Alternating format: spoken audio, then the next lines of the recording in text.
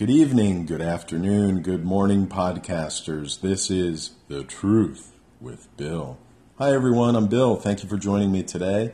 Thanks for joining our last podcast last week. That was our first one. We received a lot of great feedback from everyone. Thank you all for listening. I just want to take a moment and say that if you enjoyed the podcast, if it started a conversation with yourself, with a friend, with a loved one, please share the podcast. The more listeners we have, the better the podcast will be. The more comfortable we'll be having these conversations. It seems to me today that these kinds of topics are very taboo. People don't want to speak about them for whatever reason. They're just uncomfortable. I don't want that uncomfortability anymore. That's it. We're breaking through, everyone. We're doing it. We're going to do it together. So thank you all for listening. And on that note, let's get started. One of our listeners sent me a YouTube video from Jordan Peterson. Jordan Peterson's a wonderful individual. He speaks a lot about religions, very knowledgeable, draws powerful parallels and conclusions through all different religions, philosophically, psychologically, and it's fabulous. This particular video is titled Jordan Peterson on Buddha. You could find it on YouTube. Again, it's Jordan Peterson on Buddha. In this YouTube video, Jordan compares Adam and Eve and Buddha. As we know, God gives Adam and Eve the Garden of Eden with one caveat: do not eat the fruit from the tree of knowledge. Buddha, on the other hand, Buddha's father, was given a prophecy that either Buddha would become a spiritual leader or he would become a great and powerful king. And of course, Buddha's father wants him to become a great and powerful king. So what he does is keep him in the palace, and it's beautiful. He has everything he could ever need, very much like the Garden of Eden for Adam and Eve. Buddha has this within his castle given to him by his father. Interestingly enough, this area for Buddha was given to him by his dad, just like Adam and Eve were given the Garden of Eden to God. Parallels right off the bat. Buddha, who has spent most of his life in this palace, never knowing pain and sufferings of the world, wants to go out. He goes out from the palace. He sees an old man who is depicted as the father of fathers. So you can picture this grandfather kind of character, older man, hunched over with a cane, and Buddha doesn't know what to think of this man, and he asks, and he doesn't quite understand it because he's never seen this, and it is so powerful to Buddha that he retreats back to the palace for 6 months to try and mentally digest this and figure it out. After the 6 months, he leaves the palace again and sees this time not an old man, but a sick man, someone full of disease and sickness.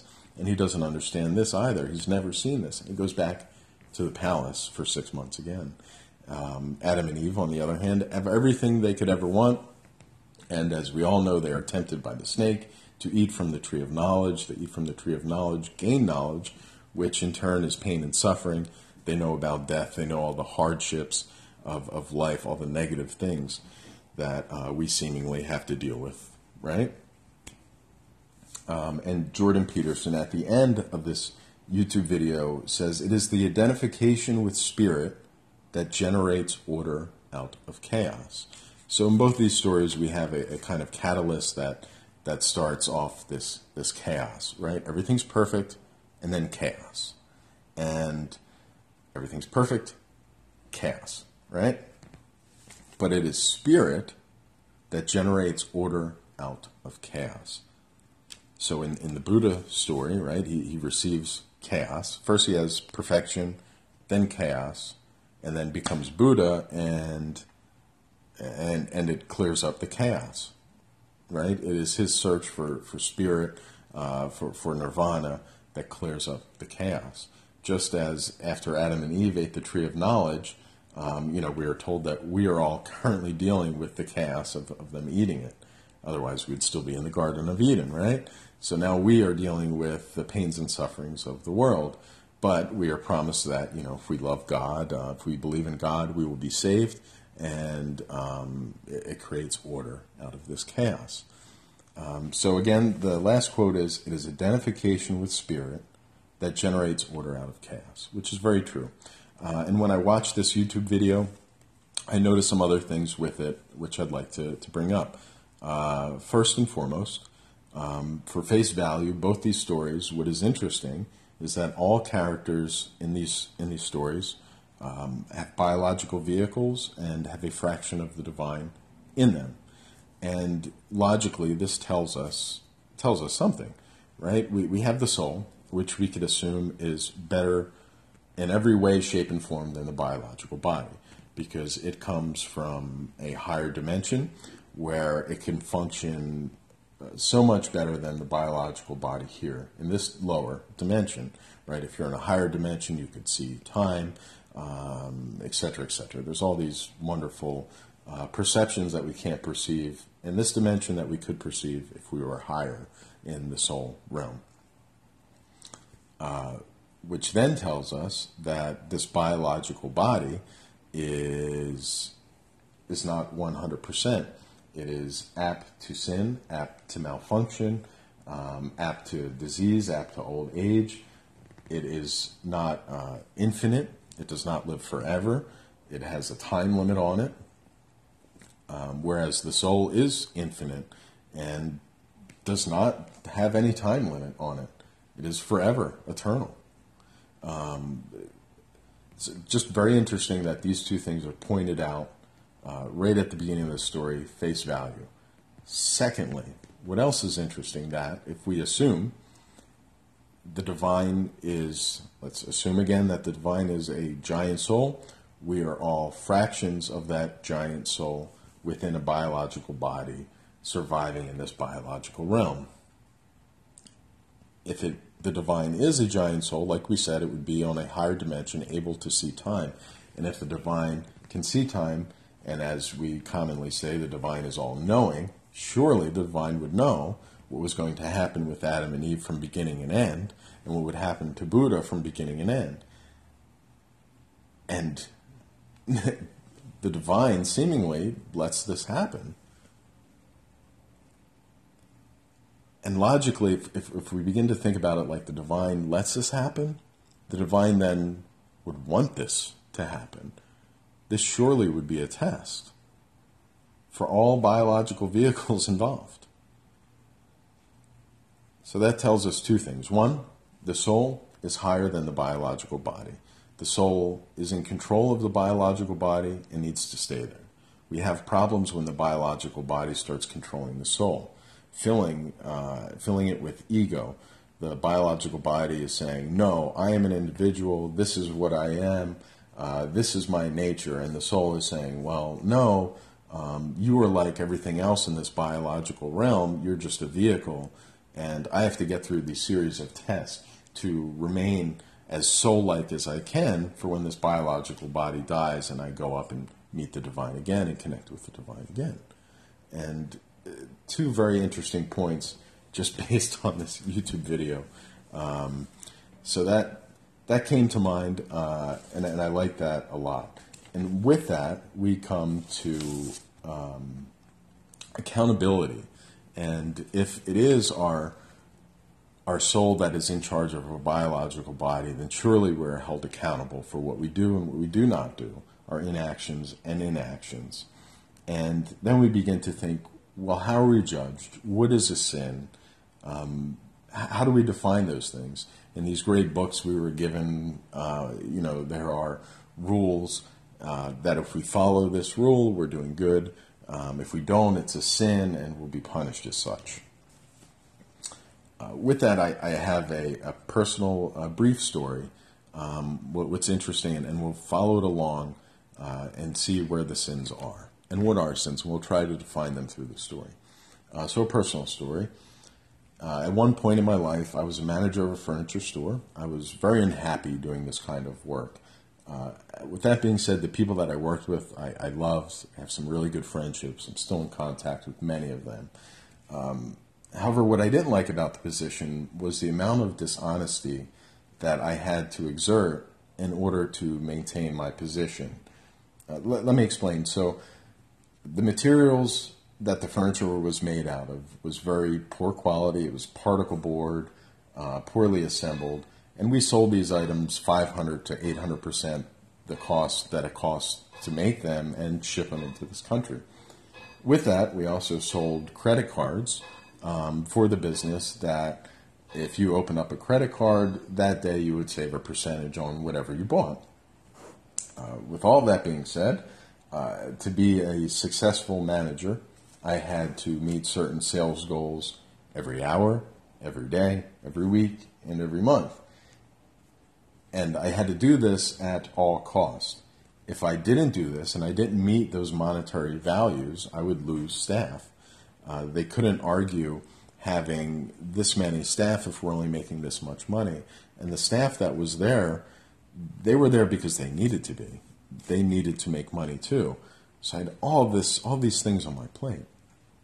So with all that, here's a short story. I overhear an associate speaking with some customers. It was a husband and wife. They were just married, and they were furnishing a new home that they had purchased. She and he were looking at a dresser. The husband, I hear him say to the associate, how's the quality of this dresser? And I stepped in because I saw where this kind of sale was going, which was ready to go nowhere. I had stepped in and I said, "Hey folks, how you doing? I'm the manager here. My name's Bill. I overheard you asking about the quality of this dresser. Just to let you know, as long as I've worked here, these dressers have never been returned. I've never had a return on this dresser. First of all, I've only worked there a year. The dressers have absolutely been returned. Not only are they returned, but before we even get them, when they come to us off the truck, more often than not, they're already damaged. And we don't classify it as damaged if we could glue it and put wood marker on it that you can't tell, because if you can't tell, then it's not damaged, right? So this is lie, right off the bat with me meeting these people. So the husband seems okay with it, but now he starts asking about the price, which, of course, is a perfect time for me to inject the credit card, which will save them so much percentage on this dresser if they open it. So I explain to them the credit card, and I turn to his wife, and I say, if you give me your license, I can get this credit card started. I'll give you a temporary one, and everything you buy today, you will save a percentage off on these items. So now I'm manipulating, right? I'm looking at the husband, talking with him. When it comes time for the credit card, I look at the wife. I get her license. Before he could say anything, she's got a temporary credit card. She's looking at 5 more things to purchase when he was complaining about the price of that dresser. The dresser was $800. All said and done, they spent $2,300. So that's really good. Really good for me as a manager, right? Not really good for my soul. I have lied to these people, and I have also manipulated them to make more purchases, spending more money. Not only have I done that, I have opened up a credit card for them. I don't know what their credit history is. It could potentially ruin their credit history. If they were making a purchase with credit, they had just bought a house, but if they were buying a house or looking at one, they probably wouldn't get it because it was a hit on their credit. And all of these factors. And folks, it gets even worse because we're not even talking about the most important aspect of this. So that's all of that. Now, let's think about who made this furniture. Who built it? So here's this furniture company, and they have a choice of either opening up a manufacturing plant in, let's say, England or America. And they don't want to open up in either one of those because if they do, they will have to pay them England's minimum wage and wherever in America's minimum wage is, which is a heck of a lot more money than it would be if they opened up that manufacturing plant in a third world country, right? So that's what they do because it's cheaper. The labor is cheaper. And in this third world country, prior to this manufacturing plant being open, this was a farming community. And as we know with farming type of communities, agricultural, individuals that make their living outside it's a very spiritual path. It's a very religious path. We look at, let's say, for example, the Amish. Very close-knit society, very spiritual, very religious. You don't hear about murders. You don't hear about rape. You don't hear about all of these pains and sufferings of the world in this community. So maybe they're doing something right. And here's this community in this third world country living very much the same way. And now this manufacturing plant opens up. And they open up and they say, hey, maybe you're making 50 cents a day by selling this agricultural products that you're growing, but I could pay you $1 a day. And not only can I pay you $1 a day, but I could pay you, your wife, your son, his children, your grandmother. And before you know it, the whole family is working in this manufacturing plant, which, by the way, is not safe. Doesn't have any kind of regulations like they would here in America or in England. And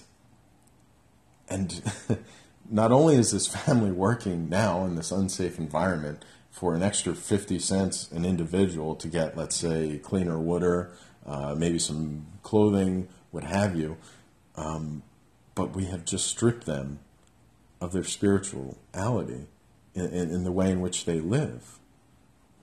We've destroyed their whole culture. For what? So I could be a manager of this store, so these individuals can buy a dresser, and they ended up with $2,300 worth of items. So it was like a dresser, a lamp, a table, who knows? And these items that these people are purchasing are for rooms that no one is ever going to go into. They don't actually need it. This is for a spare bedroom that's never going to get used. This is for a second home that they have, that they're feeling that they're only going to spend a month out of the year in.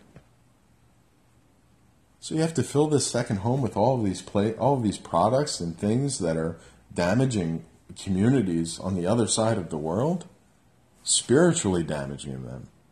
Because they're not spiritual anymore. They don't have the time that they had before to pay homage to their God in the way in which they live their life as a close-knit family, a mother and father being in the same home, a grandmother, a grandfather, right? It takes a village to raise a kid. This is what these people are doing, and we stripped it away of them for furniture. And let me tell you, crap furniture, particle board, items that come to this country damaged, not because of how it's built, but because of the materials that they're forced to use to build it with. What a travesty. And we think about this, and how much sin have I just created? How much pain and suffering have I just created for all of these individuals?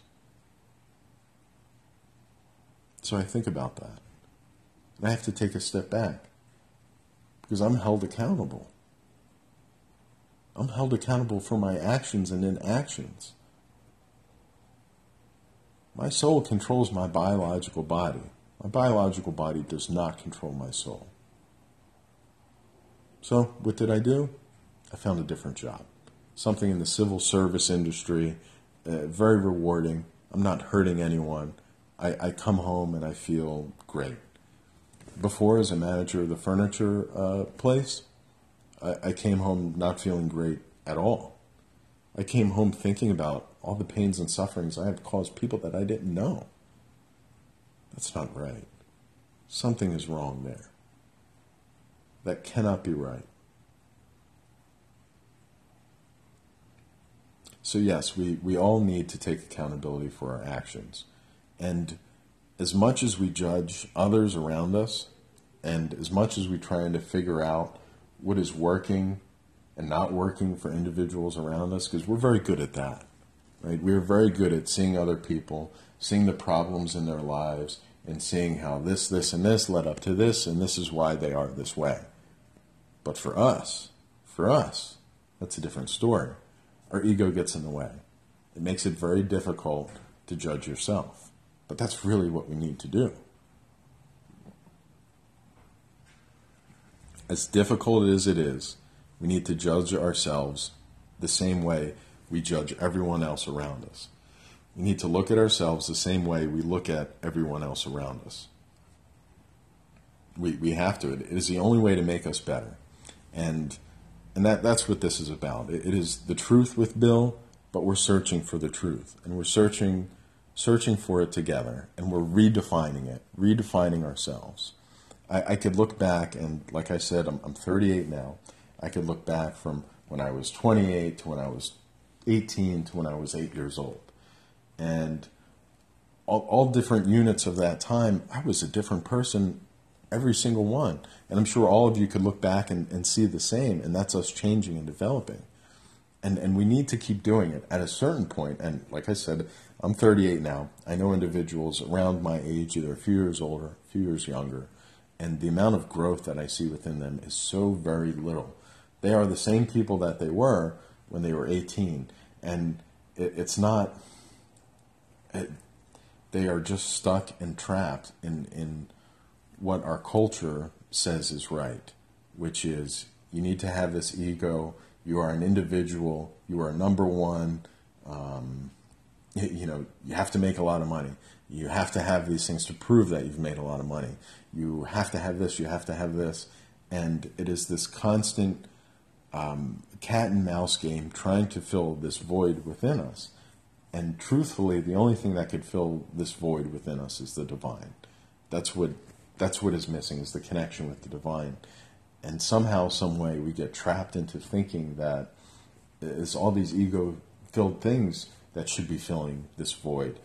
My occupation, I have to be a lawyer, I have to be a doctor, I have to make 6 figures a year. Because once I make 6 figures a year, I have it then. Or I have to have this Mercedes, I have to have this Harley, I have to have this BMW.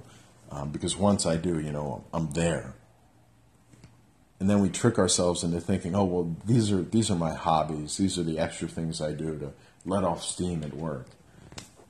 That's ridiculous. That is ridiculous. These things in which you're doing are causing more pain and suffering for more individuals than anyone has ever thought about. And once you start thinking about it, like buying that furniture that was made in the third world country and how it affected a farming community, that's when things really start to sink in, and it really hits home for us. And it's powerful, very, very powerful. So let's go now. I have a wonderful poem I'd like to share, and it has a very interesting perspective, and I think everyone will enjoy it. So here we go. The poem is from, one second, let me get it here. The poem is from Yogananda. There was a great biography done with him. I believe it's on Netflix. You could check it out. This poem is called Mother's Eyes. So here we go. I sought those 2 black eyes everywhere. When my teacher or my mother rebuked me or were unkind, I sought help every day in the sweetness of those 2 black eyes. In the harbor of those 2 black eyes, I sought refuge. She died. I cried and I sought in the stars, in the darkness of the night for those 2 black eyes. But I found them not. Many other black eyes shone upon my childhood, but they were not those 2 black eyes which I had loved. In the stillness of the forest and the darkness of the night, I used to watch under the stars, watching in the darkness, looking for those 2 angelic, unapproachable black eyes, but I found them not. Now that my mind is awakened, I see those 2 black eyes everywhere. In the eyes of the Divine Mother, I have found my own mother. In the love of the Divine Mother, I have found my mother's love. That last paragraph is absolutely great, and that's why I chose this poem. I chose to read it today. The first stanza, it says, now that my mind is awakened, comma, I see. Now that my mind is awakened, I see. In other words, now that I know the truth, I could see. Now that the veil has been lifted, I could see. I could see through the illusion of this realm. So now he sees those 2 black eyes everywhere. In every person, he sees his mother's eyes, looking back to him. Because his mother, the biological vehicle of his mother, is his mother. But the fraction of the divine that resides inside of his mother, is in every single biological vehicle. And he recognizes that now that his mind is awakened. So I think, in closing, the end of our podcast today, I would like us to think about how we view everyone around us. They're not just biological vehicles, and they are not just ego that they're trying to be, or who they're trying to be. They're all fractions of the divine, just like you and I. And when we begin to see people like that, we begin to see the beauty in every single person, the beauty in every person, the love in every person. And sometimes it's challenging with individuals. Just keep in mind that every human being here, every biological vehicle here, has a fraction of the divine in them, and we're all trying to figure that out. We're all trying to get there with it. And sometimes we're led astray, and it's very difficult to judge yourself, as we've talked about. So have patience with everyone. Just remember, the divine is in all of us. And in seeing that, we could see the love in everyone. Thanks, everyone, for listening. I appreciate all of your time. Thank you for adding things. Please send me YouTube videos, questions, comments, anything like that. I really appreciate it. All your support, friends and family. This podcast is only going to get better, and it gets better with all of you listening and adding your thoughts in. So I just want to thank you all, and I know I said this earlier, but if this podcast starts a conversation with yourself, a friend, a loved one, please share it. Thank you all for listening. I love you all. Have a wonderful week. We'll see you next week. This is The Truth with Bill.